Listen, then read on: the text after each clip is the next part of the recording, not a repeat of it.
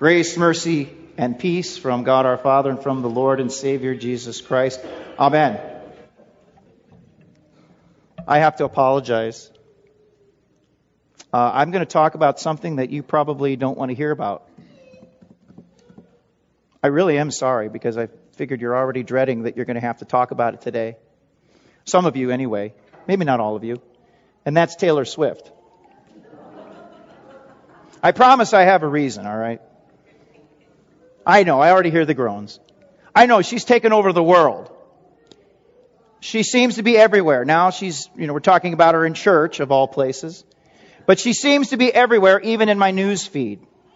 And that is how I found out something that is very relevant for our sermon for today.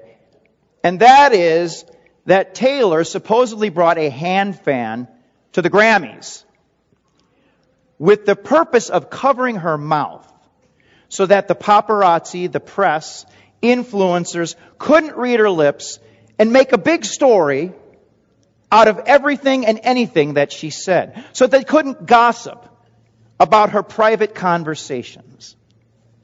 But that got me thinking, aren't there times you'd like to be a fly on the wall and hear what people talk about?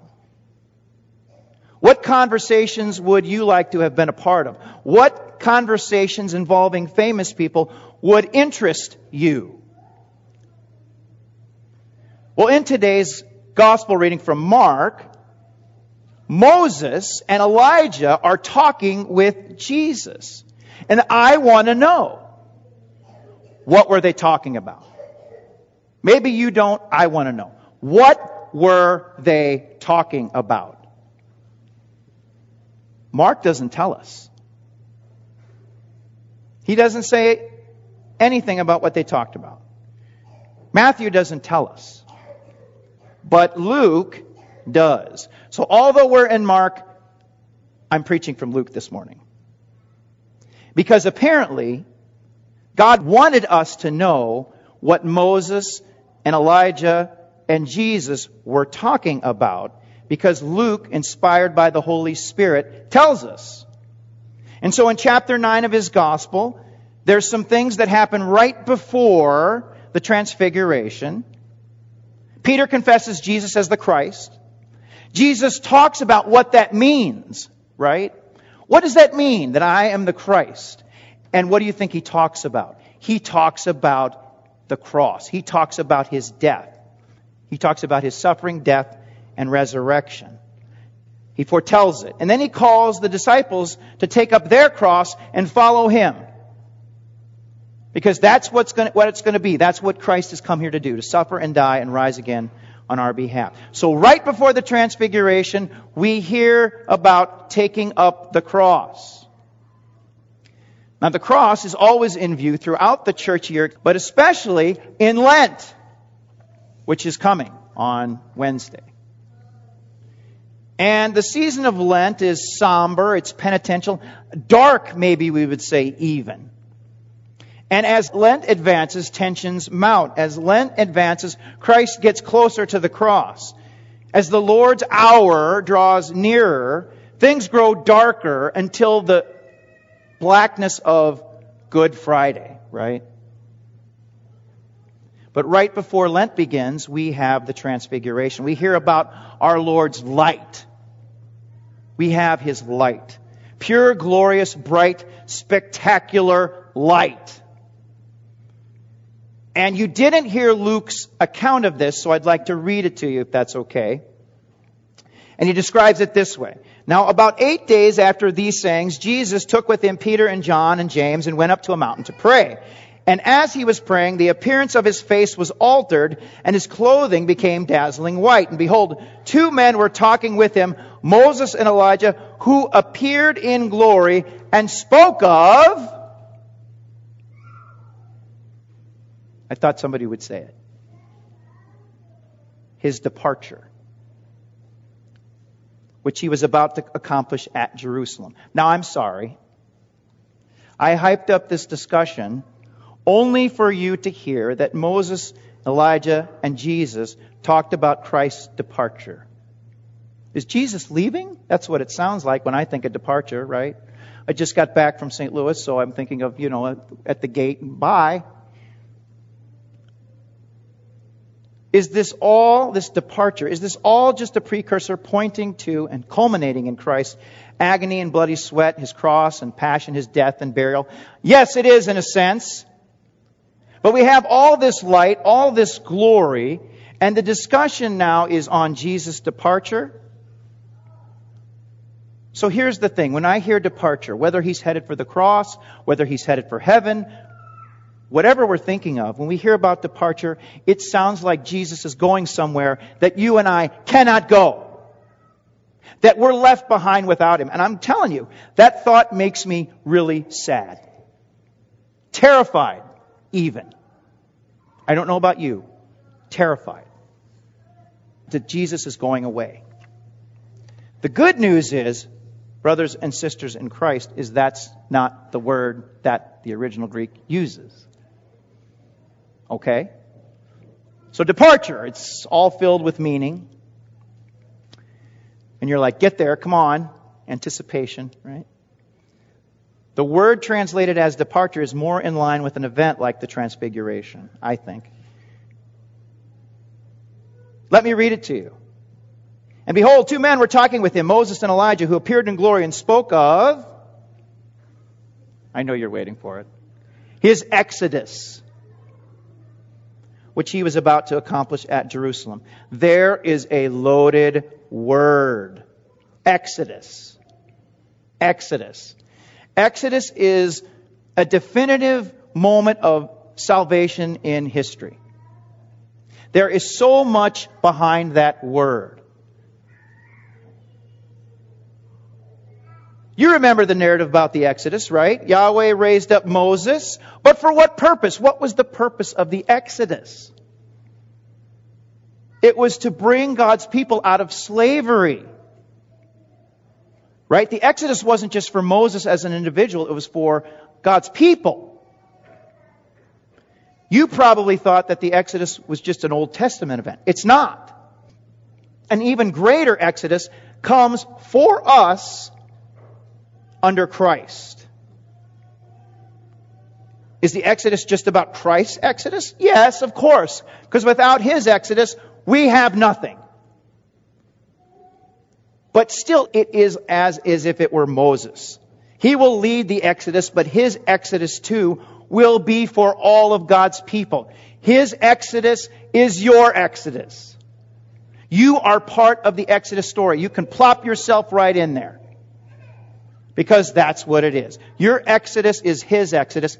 And guess what? It's happening now. It's not a past event. It is here now. God is working that now. There's different ways to break up the book of Exodus. Concordia Seminary professor, former Concordia Seminary professor and LCMS pastor, Reed Lessing, breaks down the divine benefits of what God did in the Exodus, and he kind of gives us three different things that happen. Rescued His people from slavery in Egypt, gives His people His word, and then also gives people His presence in the tabernacle. And in Christ, we have similar benefits, right? Christ rescues us from slavery. Christ brings us God's word. He dwells with us in His full presence as Emmanuel, God with us. And so there's similar benefits. The benefits are very similar.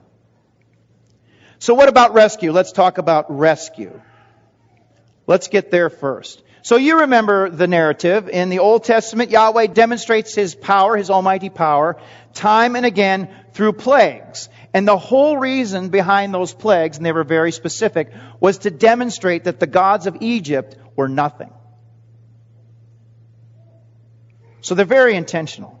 Yet, despite turning water into blood, despite frogs, despite gnats, despite flies, despite the death of livestock, boils, ooh boy, hail, locusts, and darkness, Pharaoh would not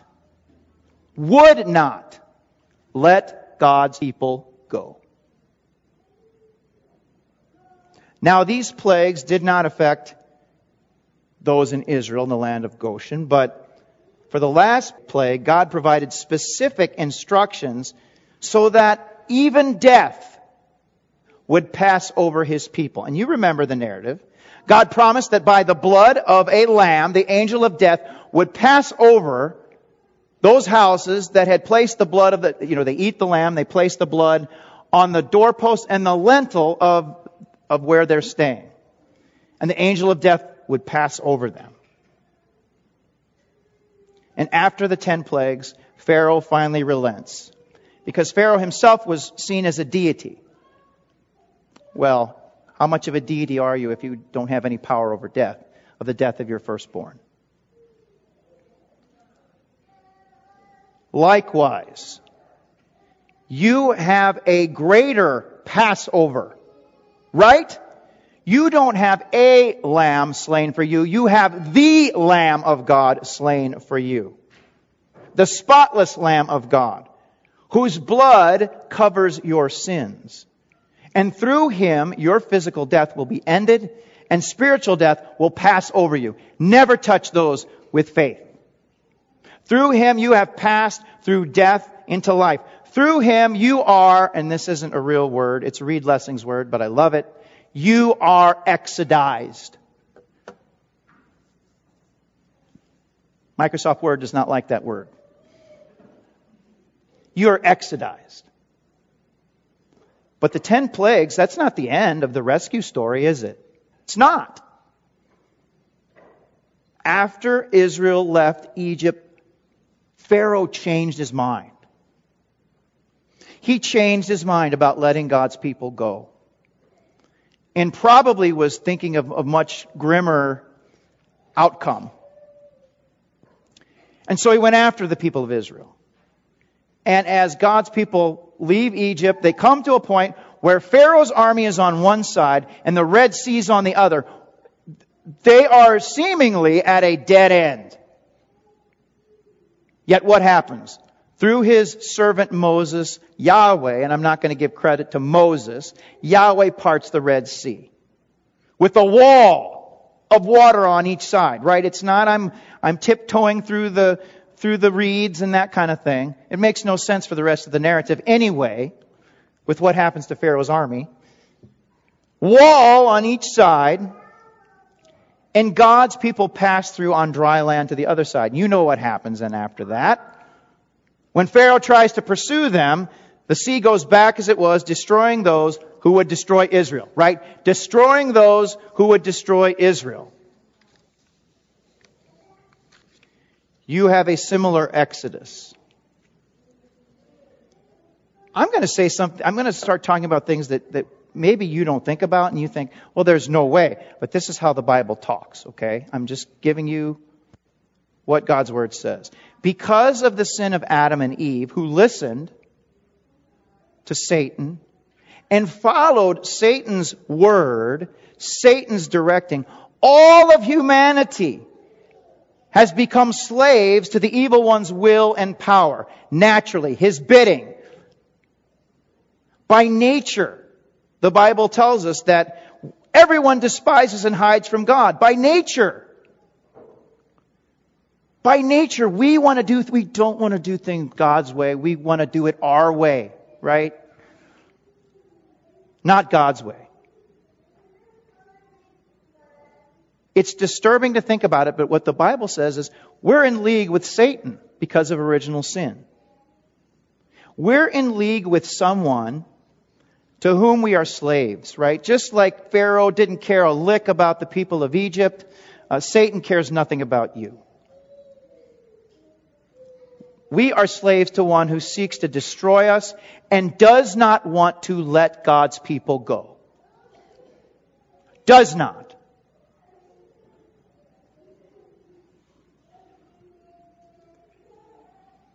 But in baptism, God takes you through your own Red Sea so that He might separate you from the enemies who would claim you. This is the Genesis 3:15 promise. I'm going to put enmity between you and the woman. Separation, right?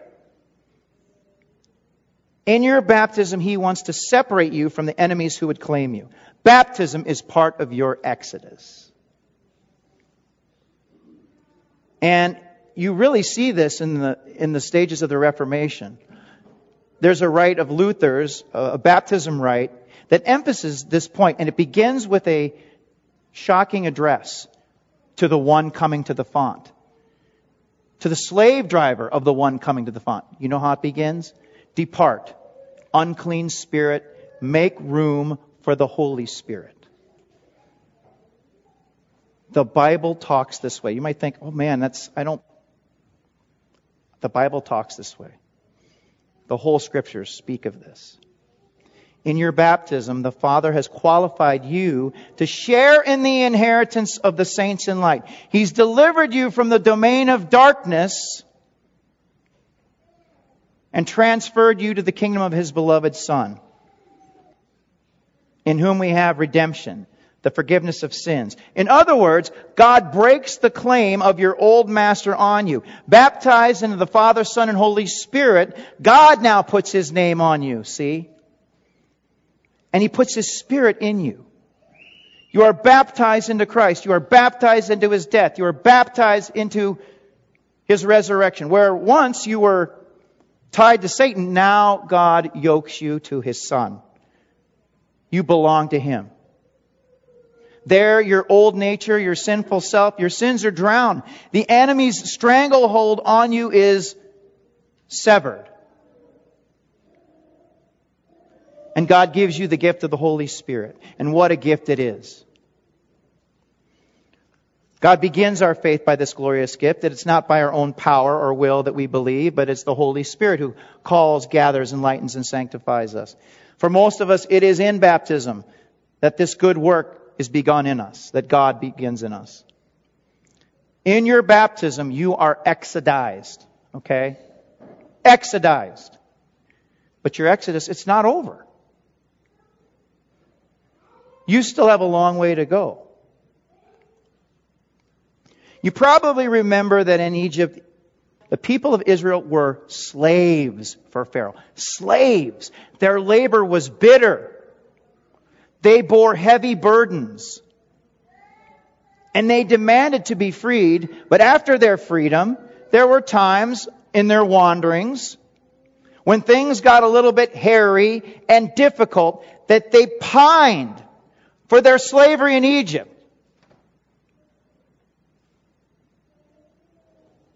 They pined for it. Oh, that we were back in slavery. It's much better than this. That's our problem, see? So what does God do? Well, God had already redeemed them, but He gives them the gift of His Word. On Sinai, God spoke to Moses, who brings God's Word to His people. And God also provided for them the plans for the tabernacle, where He promised that He would dwell with them. Right? Tangibly. And in these ways, a holy God was still with His sinful people as they traveled through the wilderness to the promised land. Right? This is your story, guys. This is your story. Put yourself in it. Your time in this world is just like Israel's time in the wilderness. It's full of grumbling.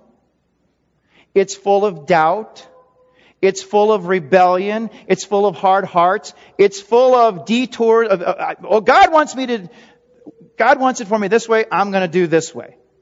God made this promise. I think this is a better offer over here.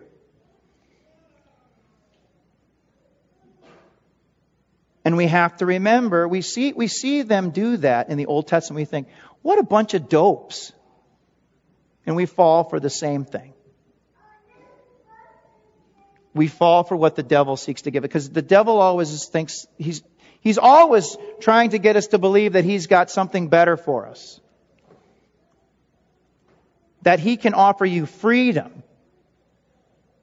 But what seems like freedom is only a return to the slavery of sin and death. So what does the Father do? What does the Father do about it? He sends His only Son into our midst to give this the fullness of God's Word, to strengthen us, to lead us, right, through this wilderness so that we don't take an improper detour. Our Lord has promised to stay and remain with His church, to sustain His church through word and sacrament. We heard it in the Transfiguration. Listen to Him. Listen. Please. Please listen. And Jesus Himself comes and dwells with us, and we draw near to Him. Right? As you travel through the wilderness, you have someone there with you. And it ain't Moses. You have someone to lead you and guide you. I got some homework for you. Okay? Seriously, I want you to do it. Please. Okay, don't just say, yeah. Do it. I'm asking you. Go home and read Psalm 23 and think of it as your personal exodus. Put yourself into the Psalm, David's Psalm 23, and you'll get a pretty good picture of your exodus and what it looks like. But what I want to tell you today in a general way is you're not on your own to figure it out. You're not on your own to find your own way. You're not on your own to strengthen yourself. You get the idea. Christ has promised to be with His church and His people to the end of the age. That is, when He comes again visibly. You don't have a Jesus who departs. See? That's the point. You don't have a Jesus who disappears. You don't have a Jesus who leaves you to fend for yourself. You don't have a Jesus who is going and is gone, and there's no way that He can come to us or we can get to Him. There is no way that we can get to Him. But that leaves us on our own. That's why that word is so important, Exodus. Transfiguration gives us a glimpse of our Lord's glory, our Lord's light, our Lord's power. And it reminds us that as we go through the season of Lent, Lent isn't a farewell to Jesus. It's a reminder of how Jesus exodizes us, how He exodizes you. Now, Lent is, I'm going to just say it, it's pretty brutal. As we approach the season of Lent, we see and dwell on and think about our Lord and how He experienced the depths of human agony and cruelty for you and for me. That He experienced the depths of public shame and humiliation for you and for me. That He bore your burdens while wearing a crown of thorns, while being struck and mocked, flogged and tortured, nailed and killed. That He faced abandonment from the Father for our sake. Wrath, separation, spiritual death on the cross.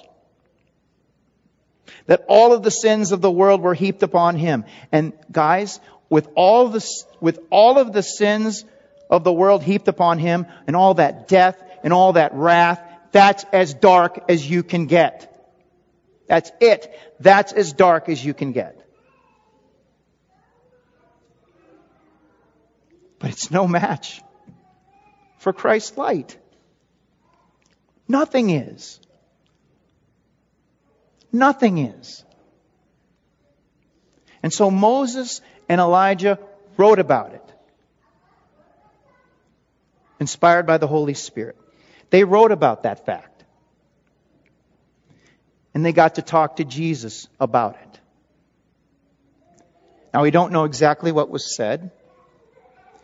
But we know that it was about an exodus. An exodus that leads to a final reality from which those in faith can never be exodized. A final reality in which those in faith can never be cast out. See? The Exodus story is your story. There is a promised land, and it has nothing to do...